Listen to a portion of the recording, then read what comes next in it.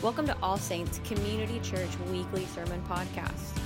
We are a community of worship and formation on mission with Jesus.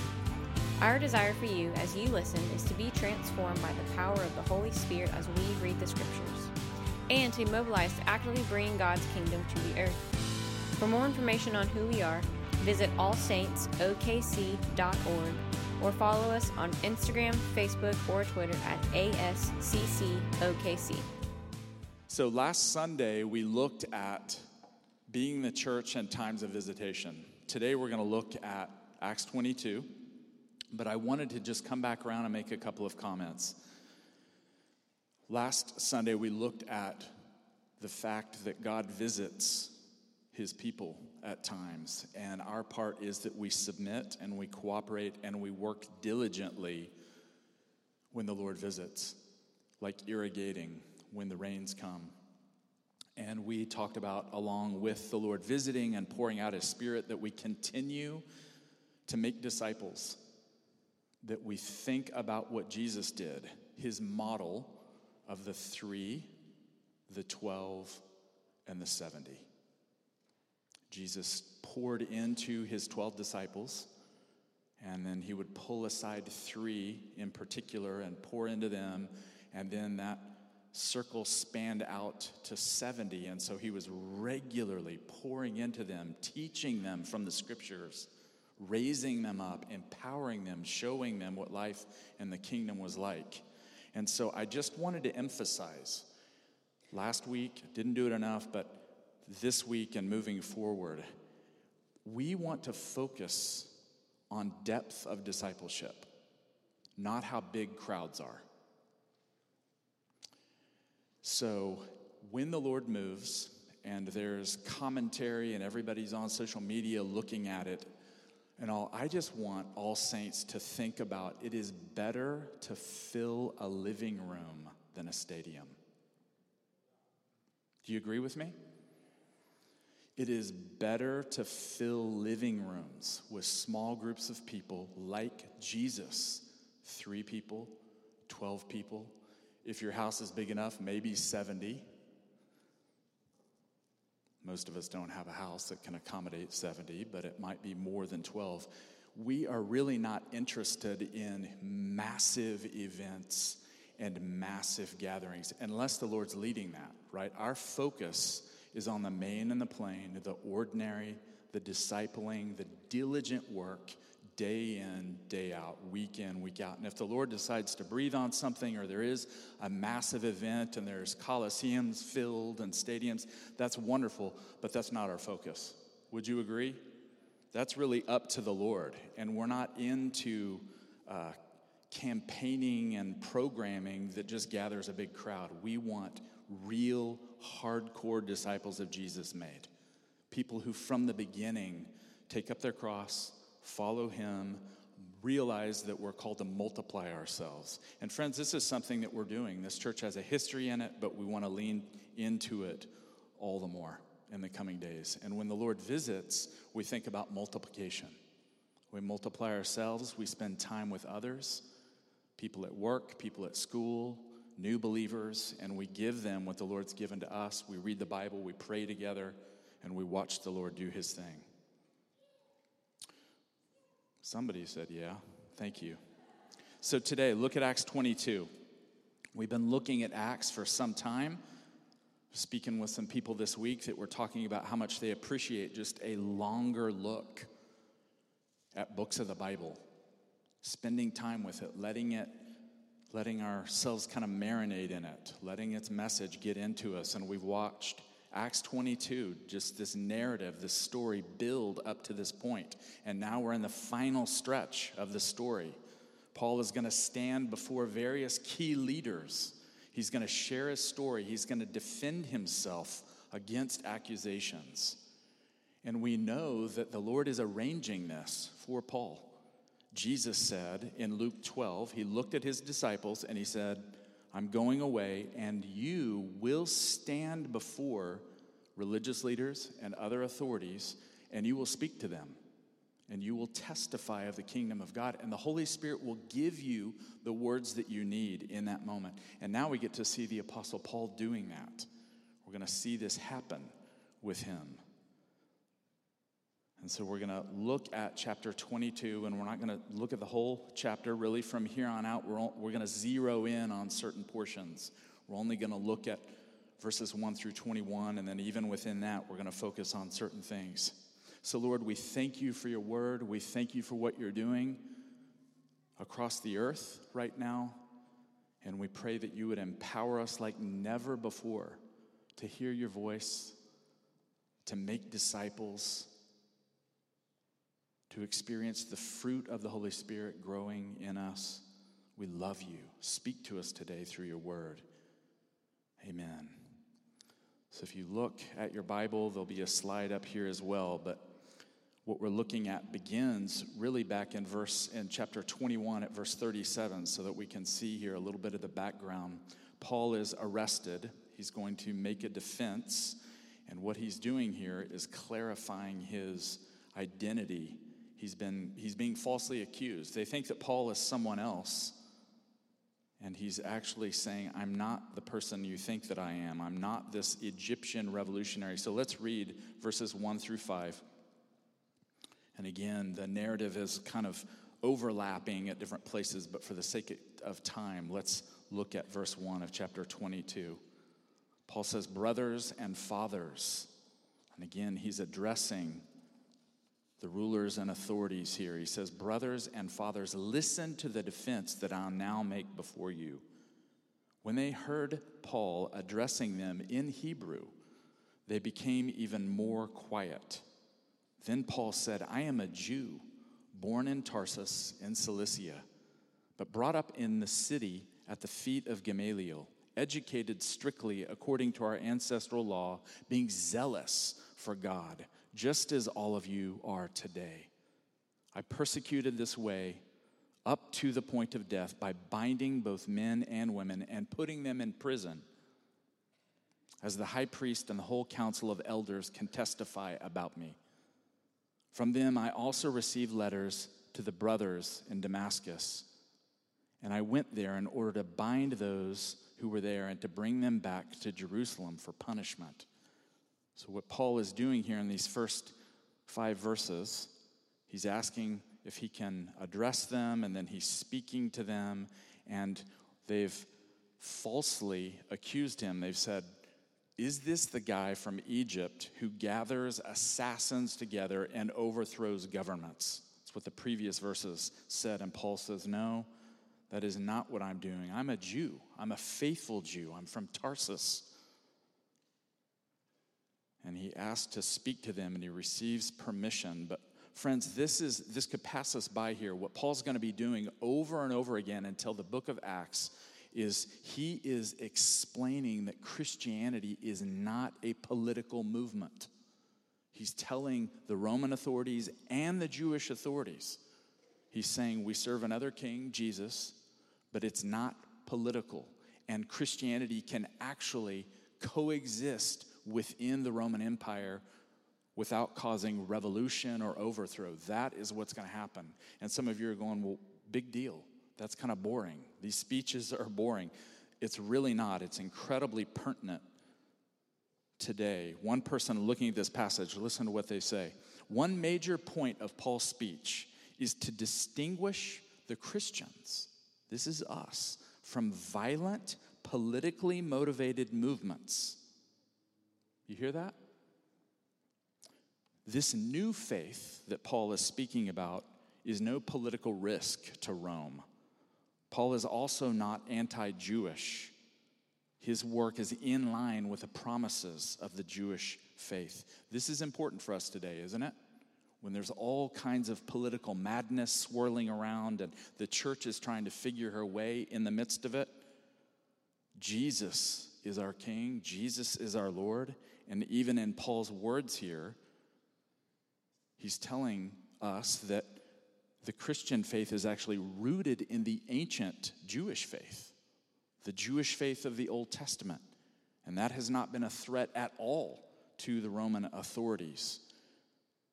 What's also interesting here, and I want us to think about this for a moment, what Paul is arguing is, I'm not a part of something that's so new that it could be potentially threatening to the empire. Actually, what I'm doing here is really old. My faith is rooted in an ancient tradition. And friends, I was thinking about this week. Oftentimes we, the modern church, contemporary church, we're always looking for the new stuff, aren't we? We go to the bookstore, we look online, show me the new, what's new? What's the latest? What are people saying? And what Paul is modeling here is, you know what? Show me the old stuff. Let's get back to our roots. That's what Paul is saying here. And so I want to encourage us in the fascination with the new and the novel and all of this. Let's get back to the roots. Read your Old Testament for the first time. If you haven't read it in a while, the Christian faith springs out of the Old Testament. Read the Old Testament. Ask for the Lord to speak to you. I encourage some of you, I talk with a young adult about it quite a bit. There's a lot of rich writing from early Christians, those first 300 or 400 years. There's writings on the person of Jesus, on prayer, on the Holy Spirit, waiting for you to discover it. I mention some of those people at different times. The early church fathers, that stuff will fire a church up. You read those things, it's steeped in Scripture, steeped in the Word of God. Paul is going on to say in these verses here, he's trying to identify with the Jewish authorities there, and he's saying, you know what? I'm probably more zealous than you are about the Jewish faith.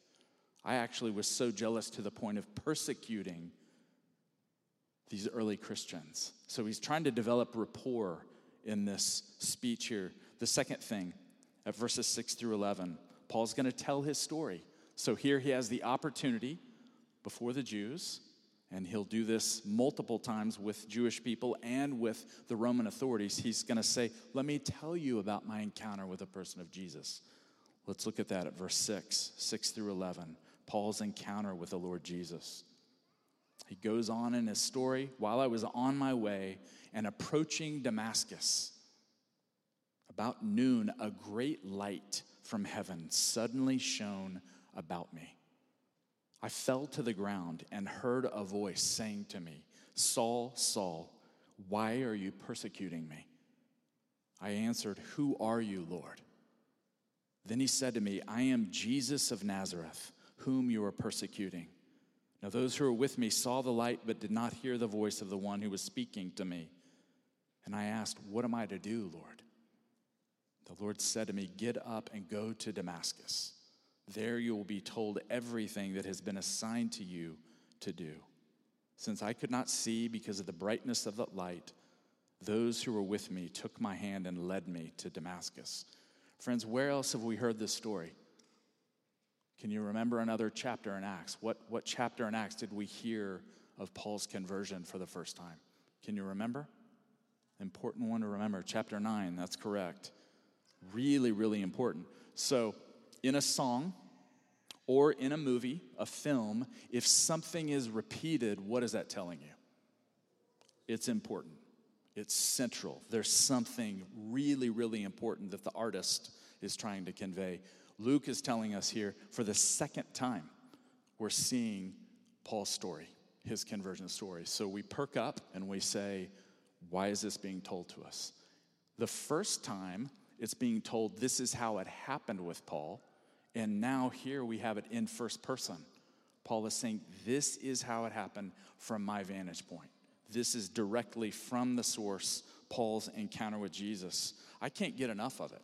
I loved 13 chapters later, here we are again, hearing about Paul's story. It's marvelous, isn't it? Nothing like it in the New Testament. It's amazing. It's about noon, which lets us know the glory that hit Paul had to be astoundingly bright. The very Shekinah glory of the Old Testament that we see in the temple is now surrounding Paul and blazing around him in the noonday sun in a desert context. He falls to the ground. He hears the voice of the resurrected Jesus. He says, who are you, Lord? Just as we found in chapter 9. And what's interesting here is there's a little bit of difference from what chapter 9 says. His companions with him, here they're seeing the light, but they're not hearing, they're not understanding the voice of the one speaking. If you're a careful Bible student, you'll notice these things. He's going to tell his story again another time, so we're going to have it 3 times before the book is over. But this one is not contradicting what was said in chapter 9. It's Jesus speaking only to Paul, so only he is understanding the words, right? It's important to see these things. In John 12:29, something that kind of parallels this, the voice of the Father speaks loudly when Jesus is conducting his ministry, and it booms like thunder. And some of the people understand what the voice says. Other people said, this is wild.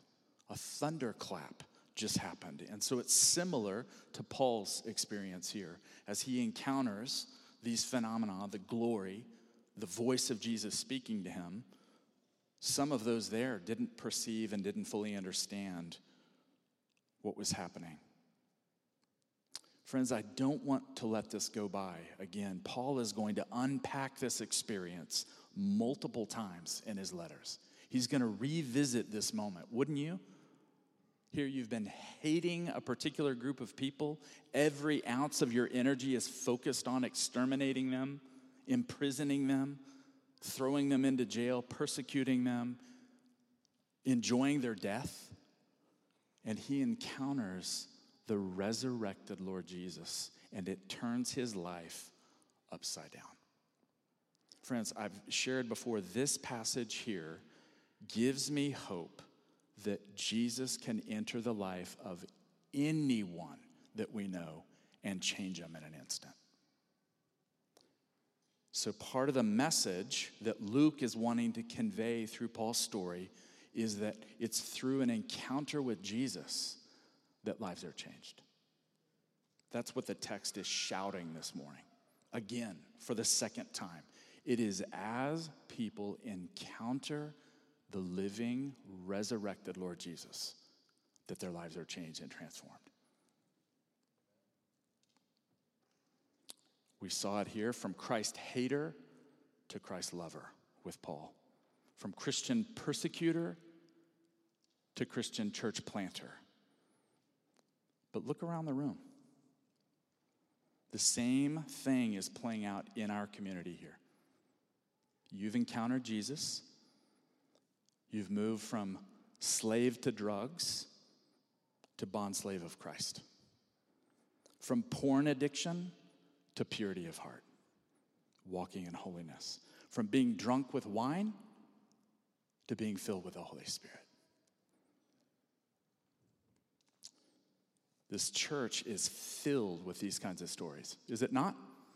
Some of you are going, that is my story. And we want to highlight that. We always want to leave space and attention, moments where we get to share our stories, and we do that. We've done that recently. Yosef stood up before the church and shared just a little bit of his story because Yosef encountered the resurrected Lord Jesus. In a different way than Paul did, but in a similar way. Jesus entered his life, set him on a whole new course.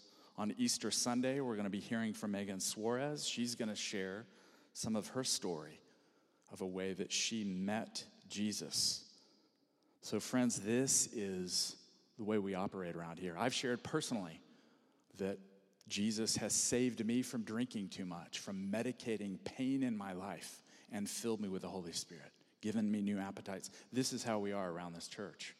We share our stories, we're transparent, and there may even be someone here today who needs to get knocked off their horse, like Paul, who needs to encounter Jesus in a new way, to see the glory of God in the face of Jesus, to be turned upside down, right side up, and set on a whole new path.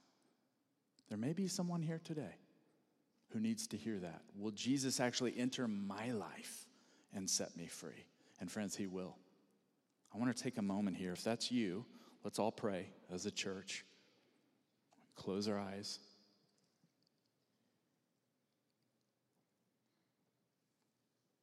Jesus, thank you that you give us this story with Paul. You entered his life, your glory, your light shone into his life, changed him forever. So I pray if there's someone here that needs to have an encounter with you, they would do it right now. They would reach out to you.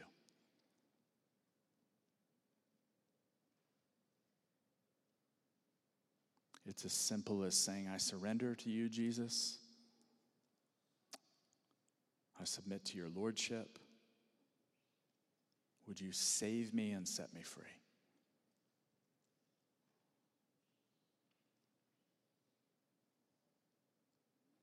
Amen. And if that's you, I would encourage you to come up for prayer at the end of the service and talk to someone. Tell them, you know what? I prayed that prayer. Would you pray with me?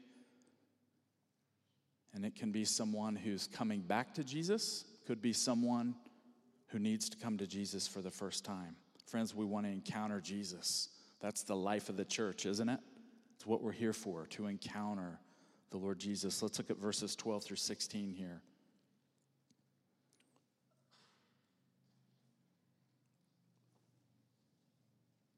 Man, I love this stuff. I got to be honest, okay? Can I be honest here? As I look at the end of Acts, sometimes I go, this is tough. Because we have Paul traveling around and he's bound in chains and he's giving these messages and there's some overlap, but I'm finding some richness in it like I'd never had before. The Lord's speaking, and that's why we walk through passages like this, because the Lord gave it the way it is structured in a particular way for a reason. And so I think there's things in this for us to experience. Verses 12 through 16.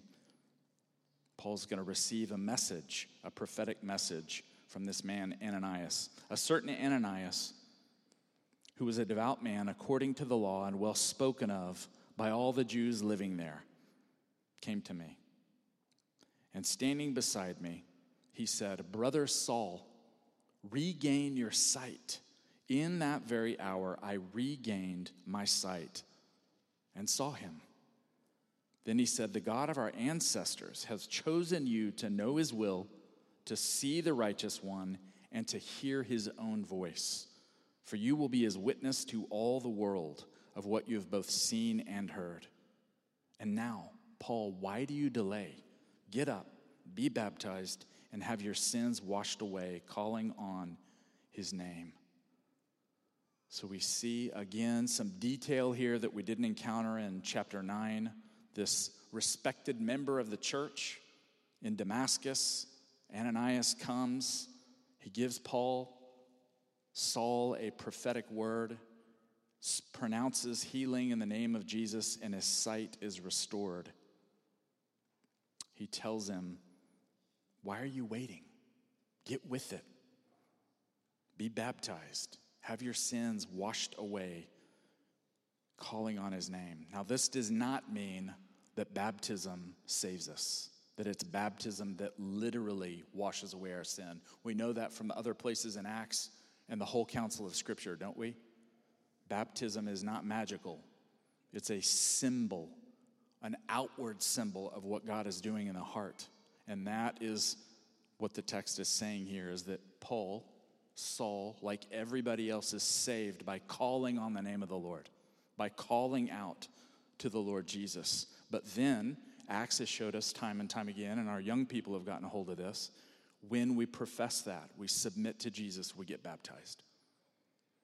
As a demonstration that we're identifying with his death, with the death and resurrection of Jesus, and entering into his church. Now, this is another place, these verses here, where prophecy is mentioned. Ananias is speaking in a prophetic way. He's hearing from the Lord, and he's speaking a prophetic message, and he's telling Saul what his future looks like, what his calling looks like. And so we're saying again, okay, Lord, we get the message. You speak. And I just want to address this for a moment here. Some people might look at All Saints, or they might come through here and say, you guys talk about spiritual gifts quite a bit, and you talk about the New Testament gift of prophecy in particular. Are you guys balanced? And what I want to say is we're walking through the book of Acts, and we've encountered it over and over again. I mentioned a couple weeks ago, 40 times up to this point, where you've got Jesus speaking, the Father speaking, the Holy Spirit speaking to his church, through his church. Some are apostles, some are not. The Lord speaks.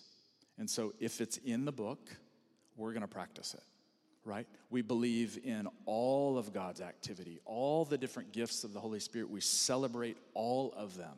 But there is something in particular about the gift of prophecy because it calls out people's destinies and other gifts. And so if it's in the New Testament, we're going to lean into it and practice it. Would you agree? And we want balance, but we want the balance that the Scriptures teach, right? And the Scriptures don't teach that you do prophetic ministry once a year or that you practice certain gifts every quarter or something. No, we want the dynamic activity of the Holy Spirit every time we're together.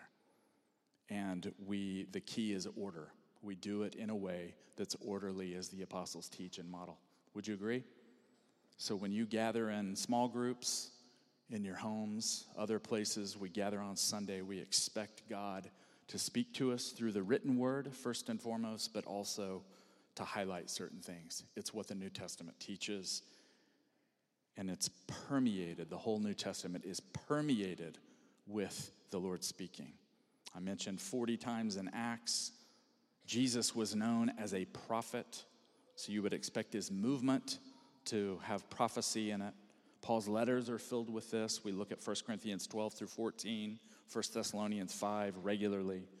The final book of the New Testament is one long prophecy, so we get the message. The Lord speaks. Let's end with this, 17 through 21, Paul's vision. Then I'm going to have Kelly Glass come up and announce something here. Verses 17 through 21. This is an important counter that we find here for the first time. After I returned to Jerusalem, Paul says, and while I was praying in the temple, I fell into a trance. That's rather strange, isn't it?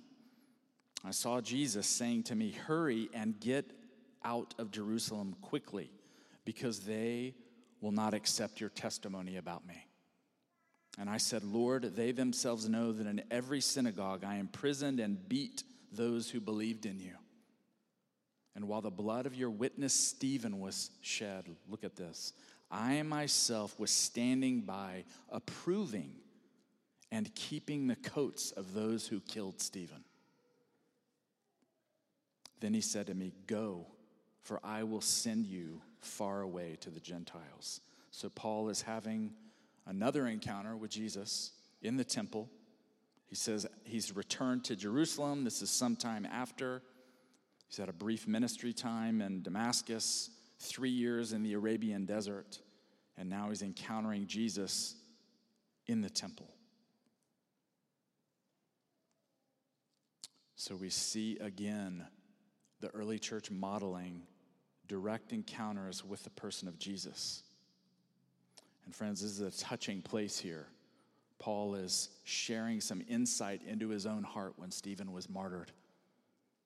He said, I gave approval. I was there. I was holding the garments of people while they were stoning Stephen. Friends, this is tender. It's beautiful. I was thinking this week as I read this about one of the early church fathers that said this. Paul got to see it and experience. Listen to what this early church father says. The more often we are mown down, M-O-W-N, we are mown down by our enemies, the more in number we grow. The blood of the martyrs is the seed of the church.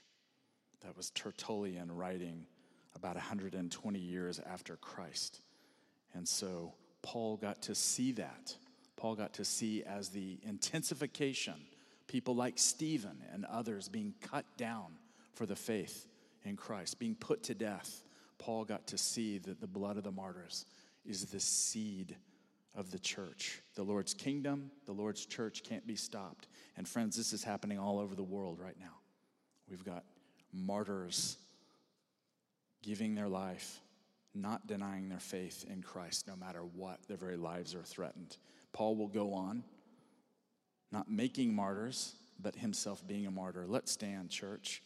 The rest of this passage, there's so much in it, but Paul will go on to, in the midst of this, another mob forms. They want to kill Paul. They stretch him out. They're about to flog him mercilessly, whip him, beat him. And Paul turns around to the people. There's some humor in it. And he goes, you know what? I'm a Roman citizen. Is it lawful for you to be doing this? He waits till the very last minute. Takes their breath away. They said, oh my gosh, we could get in trouble for this. And so Paul is going to be brought before another tribunal. And so he's on his way to Rome and to Jerusalem. So Lord, we thank you for your word. Thank you for Paul, the example here. Thank you that he encountered you, Lord Jesus, that he goes on to be a great disciple maker and defender of the faith. We pray that you'd put that same fire in us as a church. We'd follow you at all costs. We love you so much. Thank you that we're in your community and in the kingdom of God. In Jesus' name, amen.